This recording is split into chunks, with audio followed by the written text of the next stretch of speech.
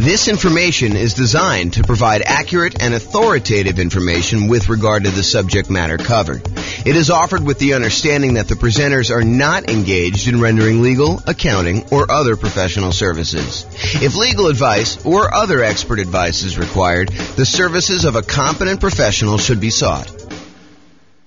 Welcome to the Sacramento Real Estate Investing and Real Estate Financial Planning Podcast. Learn all about investing in real estate in Sacramento, California, with a combination of real estate financial planning and modeling with numbers specific to Sacramento, plus syndicated, more generalized recordings of live and pre-recorded real estate investing classes, not all of them specific to Sacramento. Be sure to stay tuned after the podcast for a message from our sponsors. Well, good morning and welcome, everyone. I am your host, James Orr, and we have a very special class today, a class that is pretty popular, I think, with most real estate investors, especially real estate investors just getting started. And that is all of the low down payment financing options that are available for real estate investors. So that's what we're going to be going over today. Let's get started. So low down financing options. I think a lot of folks come in, a lot of real estate investing folks come in thinking, I need to have 20% or 25% down in order to be able to buy these rental properties. And that's not quite true. While it is true, you probably will need more of a down payment if you're going to buy non-owner occupant investment properties that you're not going to move into. There are a lot of real estate investors that are choosing to buy properties using low down financing options in order to be able to do strategies like nomad or house hacking or things of that nature, or even buying properties like a duplex, triplex, or a fourplex where you can move into one of the units and rent out the other units. So all of those options have low down payment financing options available. And a lot of, especially newer real estate investors, are going to probably gravitate or opt to do those types of strategies. So let's go over like all the different options you have if you're looking for low down payment financing options. And in the previous class, we covered all of the nothing down, the no down payment financing options. Now we're moving to the low down payment ones. And eventually, as you might have guessed, we will go over all of the traditional financing options available for real estate investors. Okay, so let's go over the big list, kind of like big picture groups of all these different loans. And then we'll drill down into a couple of very specific loan programs. And I'll go into some detail on those. So as we discussed in previous classes, the entire creative financing family of options are probably low down financing options. It's possible you could find some of the creative financing options where you can do one with nothing down. For example, you go negotiate with a seller and you get the seller to agree to a nothing down owner carry or nothing down seller financing type of deal. However, I think you're much more likely to run into sellers where they're like, look, I'm willing to do some owner financing, but I need a little bit of money to do XYZ, or I need a little bit of money in order to feel secure in the deal, or whatever you're doing. They may require or negotiate from their position a small down payment. And by small down payment, there's no specific number. So it's not like low down starts at 5% or low down starts at 15%. In my mind, I consider anything less than probably 20% to be low down. Although there is a 15% down non-owner occupant loan program available. And so maybe I should kind of move it back to about 15%. Anything less than 15% down is considered low down, but I digress. Okay, so all the creative financing options, and I'll go over a quick list of what those are here on the next slide, but anything like owner financing, wrap financing, loan assumption, subject to agreement for deed, the all rent to own family of lease option, lease purchase, all of those I would consider to be kind of low down financing options that are available. And you should be able to negotiate a low down payment option there. And in some cases, probably even nothing down. So that's the whole creative financing thing. So private money is the next group of low down financing options. And again, this one could very well be nothing down as well.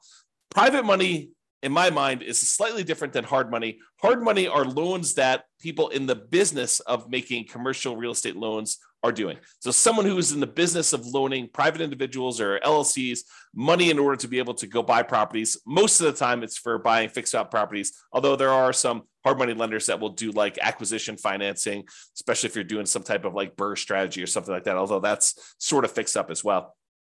But the hard money guys are the guys in the business of doing loans like that.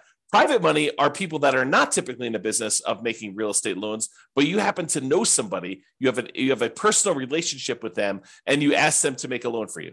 The most common example I like to use is you're at Thanksgiving dinner and you talking to grandma about what you've been up to, and you tell grandma that you're investing in real estate right now and that you're borrowing this money from a hard money lender, and they're charging you whatever it is, 12, 13, 14, 15, 16, 17, 18, 19, 20% and a couple points in order to do the loan. And grandma's like, I've got $1 million in CDs and I'm only getting 2%. Why don't I loan you the money to do your real estate deals? And you could pay me, 3, 4, 5, 6, 7%, whatever it is that you negotiate with grandma. And grandma wins because she's getting a higher interest rate than she's getting on her CDs. You win because you're no longer paying hard money loans and you're also helping to support grandma. So the thought is you go to a private individual, someone that you have a relationship with, and you ask them if they're interested in making usually secured loans on real estate. It doesn't have to be secured. You can do whatever you want. You can structure this in a number of different ways, but that's typically how private money works. So when you're doing that, when you're talking to grandma or your uncle or your best friend or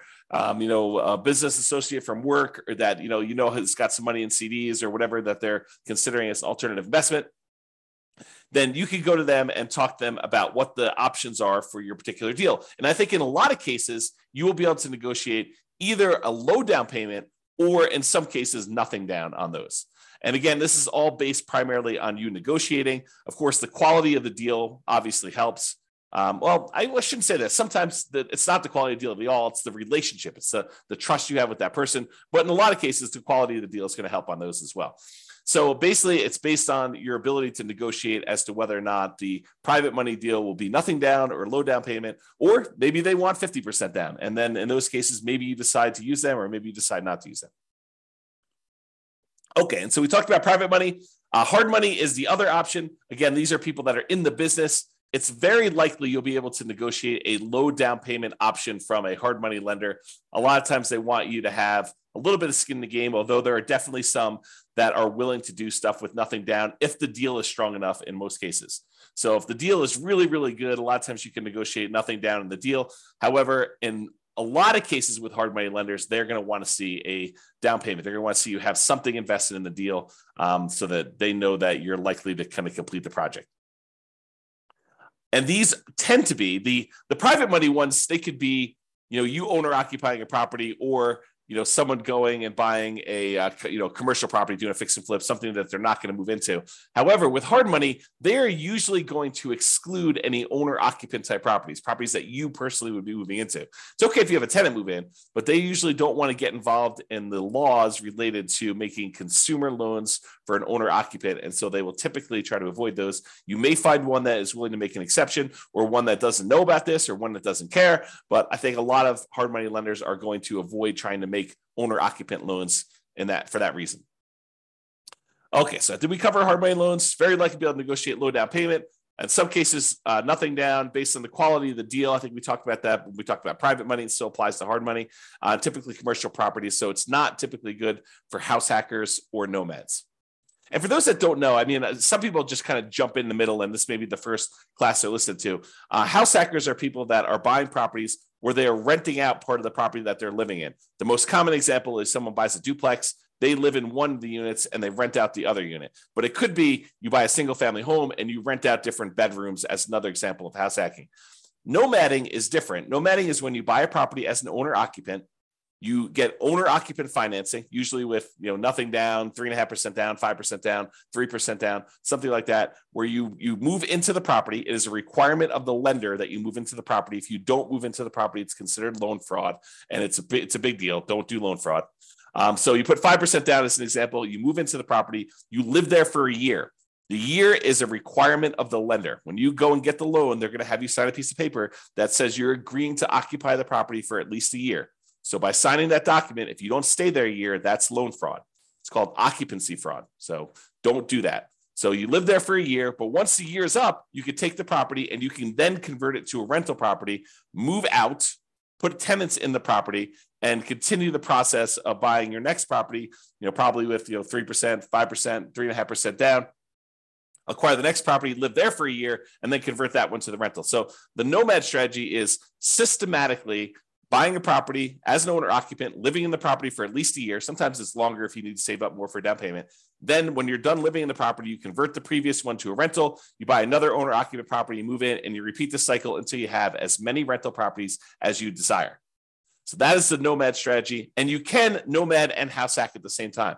Imagine for a minute, you owner occupy into a fourplex, you rent out 3 of the units, and then after the year is up, you move out of the fourplex and you go buy a single family home and you repeat the process. Or maybe you buy a single family home, you get roommates while you're living there for the first year. And then once the first year is up, you move out, maybe you bring your roommates with you, maybe you replace yourself with another roommate where you were living or whatever you decide to do. But that is the idea behind nomading and house hacking at the same time. Okay, so a lot of the no and low down financing options, the traditional ones, the kind of more conventional, go to a mortgage broker type of loans you're going to get, are good for house hackers. You know, those guys that are renting out bedrooms or buying duplexes, triplexes, or fourplexes and renting out part of the property that they're living in, or they're for nomads who are buying a property as an owner occupant, moving in, living there for a year, and then converting it to some type of rental. So the two primary low down financing options for house hackers and nomads, real estate investors that are using that strategy, are FHA financing. And FHA financing is a 3.5% down loan program that we typically use to buy single family homes, but you could also use them to buy duplexes, triplexes, or fourplexes. You cannot use them to buy 5 units or more. That's a totally different loan program. But if you want to go buy a single family home, a duplex, triplex, or fourplex, you can use FHA financing, a 3.5% down loan program, in order to be able to do those. The other typical low down financing option for house hackers and nomads is the conventional loan, and that's a single family home only product for the low down payment options. You could do, conventional loans for these higher with higher down payments for multifamilies, but typically if you're doing the low down option, it's going to be for single family home only. And then sometimes you'll be able to get down payment assistance in addition to getting the loan. So for example, in some real estate markets, not all, but in some real estate markets, you'll find local down payment assistance programs that combine with an FHA loan program where they don't require 3.5% down anymore. They may require 1% down or $1,000 down or something like that. And the down payment assistance program helps you with the other 3.5%, the other part missing from the 3.5%. So that's a different strategy to think about. Okay. And then there may be, I won't know, but there may be banks that are local to you, like local community type banks that also offer low down payment programs or nothing down loan programs, if you could find those too. So maybe your local credit union has a 3% down or 5% down loan program that is slightly different than the FHA or conventional loan program. So you may want to check with them as well. All right. So that's the big picture overview of the low down financing options. Just a quick review of what the creative financing ones are. I sort of gave you this list already, but I will share them with you. And then if you think any of these sound interesting to you, you'll want to dig into more. But the creative financing ones that probably are low down: owner financing, where you get the seller to act like the bank. Those could be low down. Wrap financing, where the seller has an existing loan on the property and they decide to keep the loan in place, but act like they're financing the whole thing. You send a payment to them. Part of that payment goes to pay their underlying loan that still remains on the property. So that's wrap financing. That could be low down, sometimes nothing down. Loan assumption, if you're going to formally go in and assume like an FHA loan, you could do that. And a lot of times those would require a small down payment in order to pay the seller some of their equity. The whole rent to own, lease option, lease purchase family, where you're leasing the property and you either have an option to buy the property at some point in the future, or you have a lease on the property and you have a purchase contract to purchase the property at some point in the future. A lot of times those will require that you have some type of upfront money. In some cases, it looks a lot like a security deposit, right? Like the seller is like, hey, listen, I want to rent you the property. And you go to them and say, hey, if I rent this property, I'm good at making my payments on time. Would you consider selling this property to me? And they're like, sure, yeah, I'll give you an option to buy the property, for the next 2 years at this price.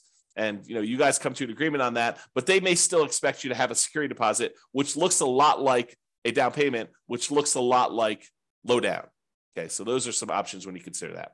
Then the whole agreement for deed, bond for deed, contract for deed, installment land contract, family of kind of creative financing options. And I think a lot of those sellers are going to want you to have a little bit of money in the deal as well. And then buying properties subject to the existing financing, where the seller deeds you the property, they leave their existing loan in place, or liens on the property for that matter, but they leave their existing loans in place on the property, and you buy the property with that loan still in place, subject to the existing financing that is on the property. And in those cases, I think some of the sellers are going to negotiate some type of low down payment on those as well. Okay, so that's sort of the creative financing family of options and how they kind of relate to being low down. All right, so let's talk about two different loan programs, the FHA loan program, which we'll talk about in detail here, and then the conventional loan program. So we'll go over just a little bit of detail about these. Of course, the place to actually get the information on this is to go talk to your lender. So if you think you're going to be doing the FHA loan program, I give you some really basic information. I'm not a lender, and you're going to want to go talk to your specific lender and get the most current, up-to-date stuff, because this stuff can change. I'll kind of point out a couple of recent changes that my lender told me about. Matt Weaver from Excel Financial provided me some updated information on the conventional loan program here just a few minutes before I made this presentation. So you can kind of see, though, that you want to talk to your lender and make sure that nothing has changed and get the most up-to-date stuff. And maybe you fall into one of the more unusual exception situations, which I'm probably not going to cover here. I'm not going to go over all the different things. You can go online, you can download the requirements for these loans, or you can call your lender, which is a lot easier, and just talk to your lender about the specifics. All right, so the FHA loan, Federal Housing Administration loan, FHA, it is what I would refer to as Nomad approved. I like these loans for nomads who own properties, especially if you're a nomad buying a duplex, triplex, or fourplex. Of course, you can do house hacking with this as well. So it's usually 3.5% down. You can put more down. The terms of the loan will probably improve if you put more down. The PMI may change. When the PMI falls off, may change. So the 3.5% down is the minimum you can do. And a lot of folks are going to choose to do the minimum in this particular case. So 3.5% down for an FHA loan. It is usually a fixed rate loan with private mortgage insurance, what FHA loans call mortgage insurance premium, MIP. So PMI is private mortgage insurance. It's insurance that you pay to protect the lender in case you default. So the lender really says, look, I'd prefer it if you put 20% down. But you say, look, I don't want to put 20% down. They're like, okay, well, I would be still willing to make you the loan if you put less than 20% down, but I need to feel protected. Usually I feel protected when you put 20% down. That way, if you decide not to make payments and you default and I have to foreclose, then I'm likely to get all my money back. But if you only want to put 3.5% down, then if you default and you don't make your payments anymore, I might be forced to foreclose on you, excuse me, and I might actually have to take a loss on the property. I'm going to put myself on mute for a second and cough to clear my throat. 1 second. Okay, I'm back. And I'll take a sip of water as well. So the lender says, usually I'd like you to have 20% down. In this case, you don't want to put 20% down. You only want to put 3.5% down. So I'm willing to still make you the loan. But what I want you to do, I want you to pay this third party, this insurance company that will insure me in case you default and I have to foreclose and I don't get all my money back. And so you're paying for an insurance policy because you chose not to put 20% down to protect the lender who would have preferred you to put 20% down. But since you didn't, they're willing to make you the loan as long as you have insurance that protects them in case you default and they have to foreclose. That's what PMI is. And so in this case, the mortgage insurance premium that comes with FHA loans, it's a little bit different than the typical mortgage insurance, the private mortgage insurance that you get with conventional financing. What's different is when you put 3.5% down, the mortgage insurance premium never goes away.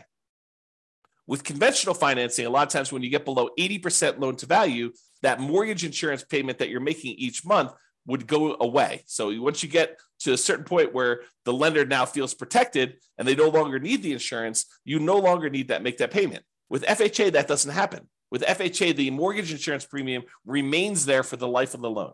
So in order to get rid of it, you'd either need to sell the property or change the financing you have on the property, either pay off the loan completely or refinance out into a different loan product completely. Okay.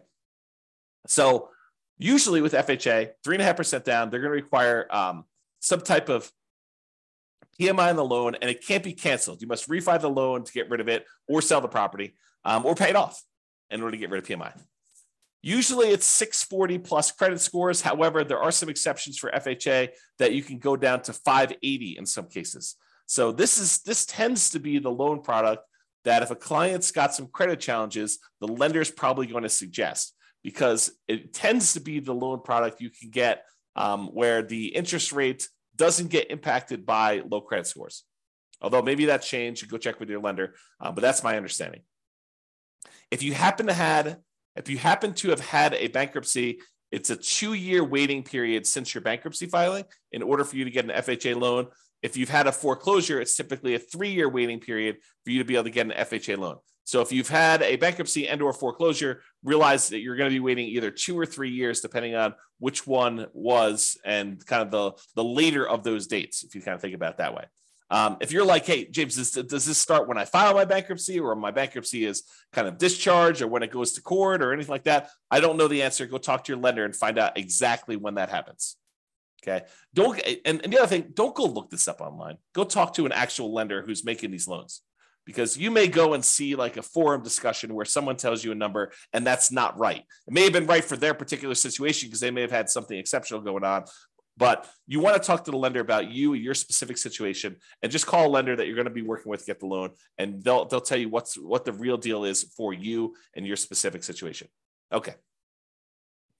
So we talked about bankruptcy, foreclosure, we talked about credit scores. For FHA loans, you must owner occupy the property. You must move into the property. You must live there. So if you're getting a single family home, you got to move into the property. If you're getting a duplex, triplex, or fourplex, you need to move into one of the units. So you could buy a duplex and move into one side and rent out the other. You can move into a triplex, move into one side and rent out the other 2 units. You can do a fourplex, do the same thing. Okay. They do have maximum loan amounts by county. So realize you may be limited in the most you can go to with FHA financing with these maximum loan amounts. You can typically only have one FHA loan at a time. There are exceptions to this. For example, I think if you inherit a property and your parents or whatever it was, whoever is passing the property onto you, if they had an FHA loan, you can have 2 in place at the same time in that particular case.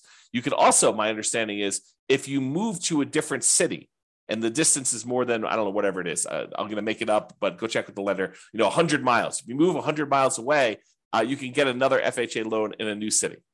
But again, check with your lender. There may be more exceptions, but most of the time you can only get one FHA loan, which is frustrating for some people who come into this for the first time. They're like, I'm going to go buy 10 fourplexes and I'm going to get FHA financing on each of them. Maybe not. That's going to be tricky to do. It's going to be really hard to do.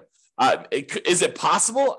Maybe. I mean, maybe if you hit all the exceptions and you move 100 miles away and you buy another fourplex, and you move 100 miles away again, buy another fourplex, and maybe you get married and your spouse has a couple and they did the same thing, or who knows, right? Like, could you get 10 fourplexes with FHA loans? Maybe, but I would not plan on it. Usually we plan on doing one because that's usually the limit. There is a version of the FHA loan that allows you to finance repair costs. So if you're buying a property, you're trying to do like a BRRRR strategy, although it's not exactly a BRRRR strategy because you're borrowing the money up front, but sometimes that strategy where you're going into a property that needs work and you are looking to borrow the money to do the repairs. Like you found a property, but it's just really a wreck. And you still want to do 3.5% down. There is a FHA 203K program, which allows you to include repair costs in the FHA loan. Now, for those of you that are handy thinking, I'm just going to do this and I'll pocket the difference because I'll do all the work. Nope, they've already thought of that. So it does require that you have third-party contractors do the work. You're not allowed to do the work yourself. And the FHA escrows the money and they release it to the contractor as the work is done. So if you're going to do that 2 or 3K loan program, go talk to a lender, get all the details, and find out exactly how that all plays out. But realize it's going to be hard for you to do the work yourself. And again, I think I mentioned this on the other slide, but there is some down payment assistance often coupled with FHA. It may not be available in your local marketplace, but if your local marketplace has down payment assistance programs, you may be able to use this in conjunction with your FHA loan so that part of the 3.5% is covered by some type of down payment assistance program, whether that's a loan or a grant or something like that. You have to go find out what the details of your specific program are, but a lot of times they're combined with the FHA loan program. And if you're trying to get the seller to help cover some of your closing costs, the FHA loan, I believe, has up to a 6% of the purchase price as a possible seller concession.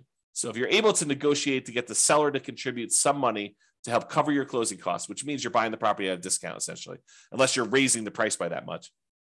If you're getting the seller to agree to contribute some money towards your closing costs, you could do up to 6% of the purchase price in order to get that on an FHA loan. There's a limitation to max out at 6. Usually we're not anywhere near that, just so you know. All right, so that's the FHA loan. Now let's talk about conventional financing.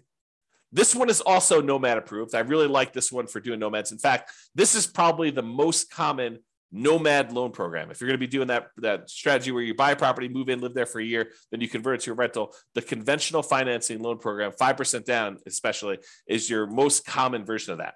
So this is conventional loan, Fannie Mae, Freddie Mac, you may have heard it described as those.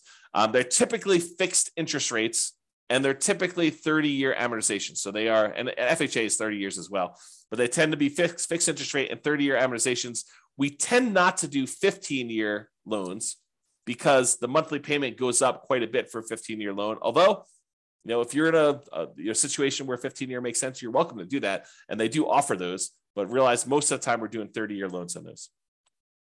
For conventional financing, typically it's 740 plus credit score for the best interest rates. You may be able to do some lower. There's probably some mitigating factors, and they may do hit on some other things based on that. But usually 740 credit scores get you the best interest rates. For owner occupants, which is what we're talking about doing here, it could be as low as 3% down, but most commonly we're doing 5% down. And in both those cases, there's going to be some type of private mortgage insurance because you're putting less than 20% down. Okay, that private mortgage insurance is typically whenever you put less than 20% down on a property. The 3% down one is called the Home Ready or Home Possible loan. Primarily, it's for first-time home buyers. So you can't use that repeatedly. That's my understanding, but go check with your lender, see if you can use it more than once. Most of the time, you're going to be doing the 5% down with these types of loans. And usually the 3% down is a little bit uglier interest rate. It may be worthwhile for you to save up extra in order to get that extra 2%. It may make it a much better loan, a little bit better cash flow for you. It might be worthwhile doing that.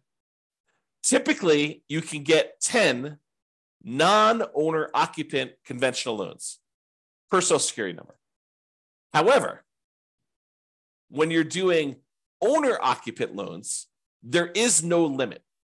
You have to qualify, but there's no numbered limit on that. So if you're going to try to go buy, 20% down investment properties, you will be cut off from getting conventional loans after 10.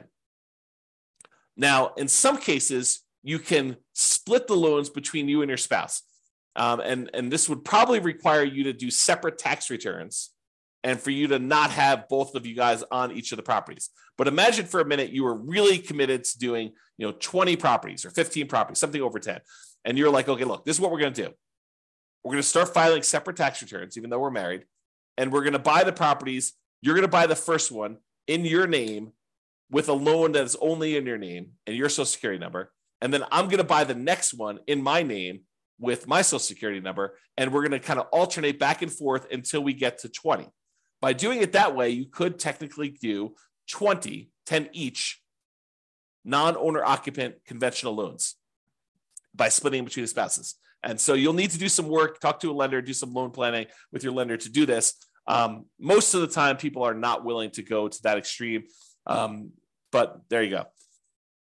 There is no limit for the owner occupant ones. So if you have, 10 properties already and you're trying to do your next property as an owner occupant, you're not limited by that one. So you could do an 11th conventional loan as long as you're moving into the property to do that. So if you're trying to do the Nomad strategy, you can go beyond 10. But if you're trying to do, buying non-owner occupant properties, you're probably going to be cut off at the 10 number per Social Security number. Typically add 5% down payment for multifamily. I've got a little slide here coming up with the down payment amounts. 2 to 4 units is the multifamily one. For Fannie, you could do cash out refinances up to 4 finance 1 to 4 unit properties. For Freddie, it's up to 6. This rule may change. I knew this rule existed at one point. I'm not sure if it's still current, so check with your lender to do that. Both of the things, rate and term refis up to 10 finance 1 to 4 unit properties. So Nomads, be careful. If you think, hey, look, I'm going to do this Nomad strategy and I'm going to acquire a bunch of equity in properties, and then I'm going to try to do some type of cash out refinance to fund acquiring new properties, realize that's a tricky strategy to accomplish. Because when you're doing these nomad strategies, you're putting usually 3% or more commonly 5% down. It takes a while for you to get to the point where you get at least 20% of equity so that you could do the refi, and then enough equity where it's worth doing that refi, because now you're going to go and try to do a refinance, take the loan that you have that was an owner-occupant loan, presumably at a better interest rate because it was owner-occupant, and now you're going to try to do a cash-out refinance, take the hit on the interest rate, and you're only going to get a certain amount of money out there. I don't know. That seems like an expensive way to access that equity, in my opinion. So be super careful about this. Really think through that strategy if that's a strategy you are going to do. It's not like an automatic no. It's just much trickier than I think folks realize. You may want to discuss or consider minimizing your interest rates as you acquire while you can if you're going above refi thresholds and not able to do cash out refinance in the future. This is the case where it might be better for you to buy down your interest rate when you're doing a nomad strategy and you're already getting an owner-occupant, a little bit lower interest rate, and you're probably not going to be able to access that money with cash out refinances for a long time. So it might be better for you to actually buy down the rate and get a really good rate knowing that you're going to keep that loan for a very long time anyway. And I think Matt told me this. I think you could do a rate and term refinance immediately after closing. So if you're trying to do some type of buy a property and then do a refinance to get better rates and terms like right after closing, you can do that. Like if rates drop a lot from what you've locked, but there is a 12-month waiting period, which is up from 6 months before on doing any type of cash out. So this is going to really impact those that are trying to do the BRRRR strategy, where you're buying a property and then you're planning on doing some type of cash out refinance in order to pull some of your repair money or some of the money out when you bought the deal significantly below market. Now you've got to wait 12 months instead of waiting 6 months. So a little bit longer delay, slows you down a little bit, kind of makes it a little bit harder to BRRRR. Between conventional financing, there is a seller concession range, depending on how much you're putting down, between 2% and 9%. It's about 6% with 20% down owner occupant. It's 2% for non-owner occupant. So don't try to get a seller to contribute money towards your closing costs more than 2% before you, unless you know that you can actually use all that and that the lender is going to allow it. So check with your lender before you negotiate your seller concessions. That's another way of saying that. The most common conventional loan is 20% down, although we could do these 5% down for owner occupants. And there is a 15% down on up to 10 properties for doing that. So realize that you can do 15% down non-owner occupant loans for these. There is PMI on that one, and the interest rate is usually a little bit uglier than doing 20% down. All right, so let's go over this little table here to talk about the standard eligibility requirements. There's different versions of this, and if you go look up the Fannie Mae or Freddie Mac seller guidelines or selling guidelines, it'll kind of give you an idea of like what the loan to values are, and for manual underwriting, for desktop underwriting, and or go talk to a lender is probably a better thing. But there is a chart, like a PDF with a chart. This is from that PDF, and so this is the standard eligibility requirements for desktop underwriting version 11.0. I got this morning, so this is as up to date as I could find, and this shows you an idea of like what the maximum loan to value is on different property situations. And so I'm not going to cover second homes or investment properties, except to say with investment properties for the purchase for one unit, the maximum loan to value is at 85%, which is that 15% down loan program. If you're going to buy a duplex, triplex, or fourplex, the minimum you can do down is 25%. The maximum loan to value is 75% loan to value. Okay. And so you can go look at those here. If you want to look at the limited cash out or the cash out refinance options, you can look at those as well on the screen. However, for the principal residence, for those that are like doing nomad or house hacking or something like that, if you're going to go buy a property with one unit, you can do as much as 3% down. That's that 97% one. For adjustable rate mortgages, you have to have 5% down. But for fixed rate mortgages, you could do 3% down on those.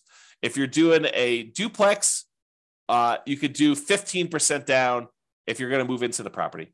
If you're going to do 3 or 4 units, a triplex or a fourplex, you have to put 25% down in order to own or occupy the property there. Okay, so that just gives you an idea of what the loan to values are, the maximum ones are for those, and you can go look at them.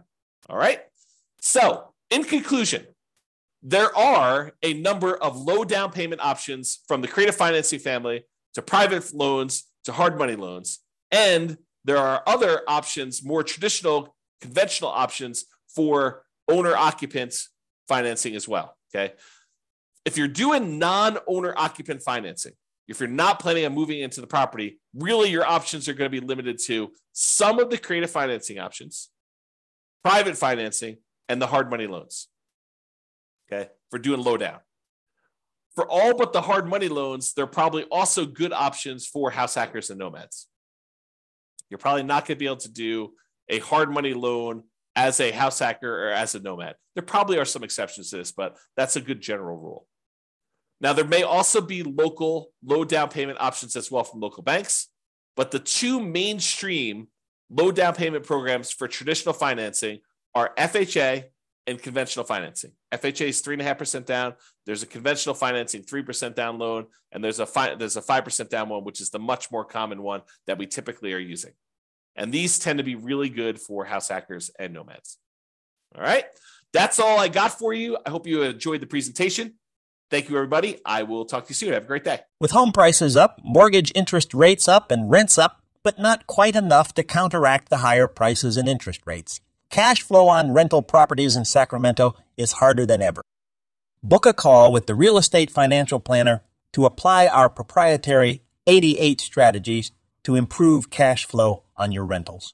See the show notes for a link to schedule your call and improve your cash flow today. If you're a real estate agent, lender, or professional in Sacramento that wants to help our real estate investor listeners, consider reaching out to learn about collaboration opportunities with this podcast. We'd love to add more value to our listeners by having you assist our investors buy, sell, and finance their real estate investments. See the show notes to schedule a call to discuss collaboration opportunities